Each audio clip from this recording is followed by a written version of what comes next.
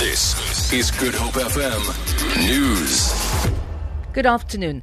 The Umkhonto weSizwe Veterans Association has defended President Jacob Zuma's decision to assign David van Rooyen as the newly appointed Co-operative Governance and Traditional Affairs Minister.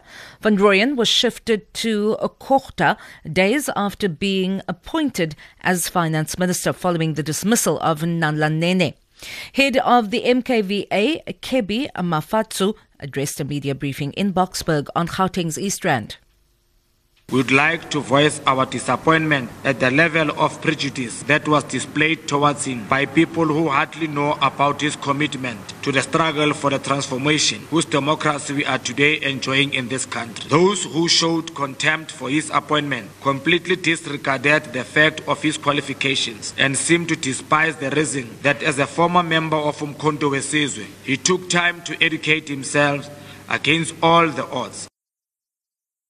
Meanwhile, Municipal Workers Union SAMWU has expressed concern at his appointment as the new Co-operative Governance and Traditional Affairs Minister.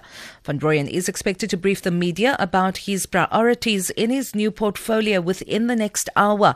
Van Rooyen is the former mayor of Merafong in Carletonville and was head of Salga in the Northwest Province. Western Cape traffic authorities say they expect traffic volumes to increase from this afternoon as holidaymakers commence their travels ahead of tomorrow's public holiday.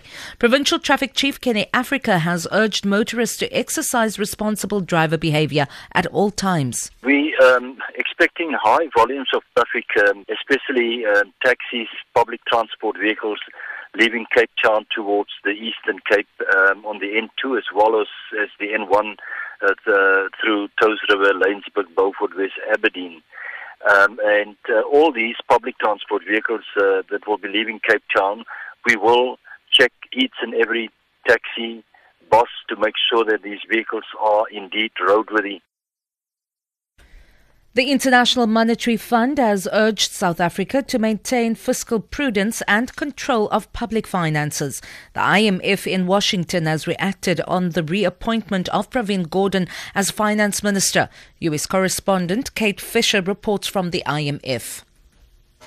The International Monetary Fund made it clear that it does not, as a general rule, comment on issues concerning national appointments, but it reiterated that it's important for the South African government to maintain the fiscal path envisaged in the medium-term budget policy statement and to retain effective control of the public finances, including those concerning state-owned enterprises. The Western Cape Department of Social Development has launched the Bipolar Guinness World Record-breaking attempt at the V&A waterfront. The initiative is aimed at raising awareness about bipolar disorder and other mental illnesses. 3 South Africans will be attempting to break 2 Guinness World Records.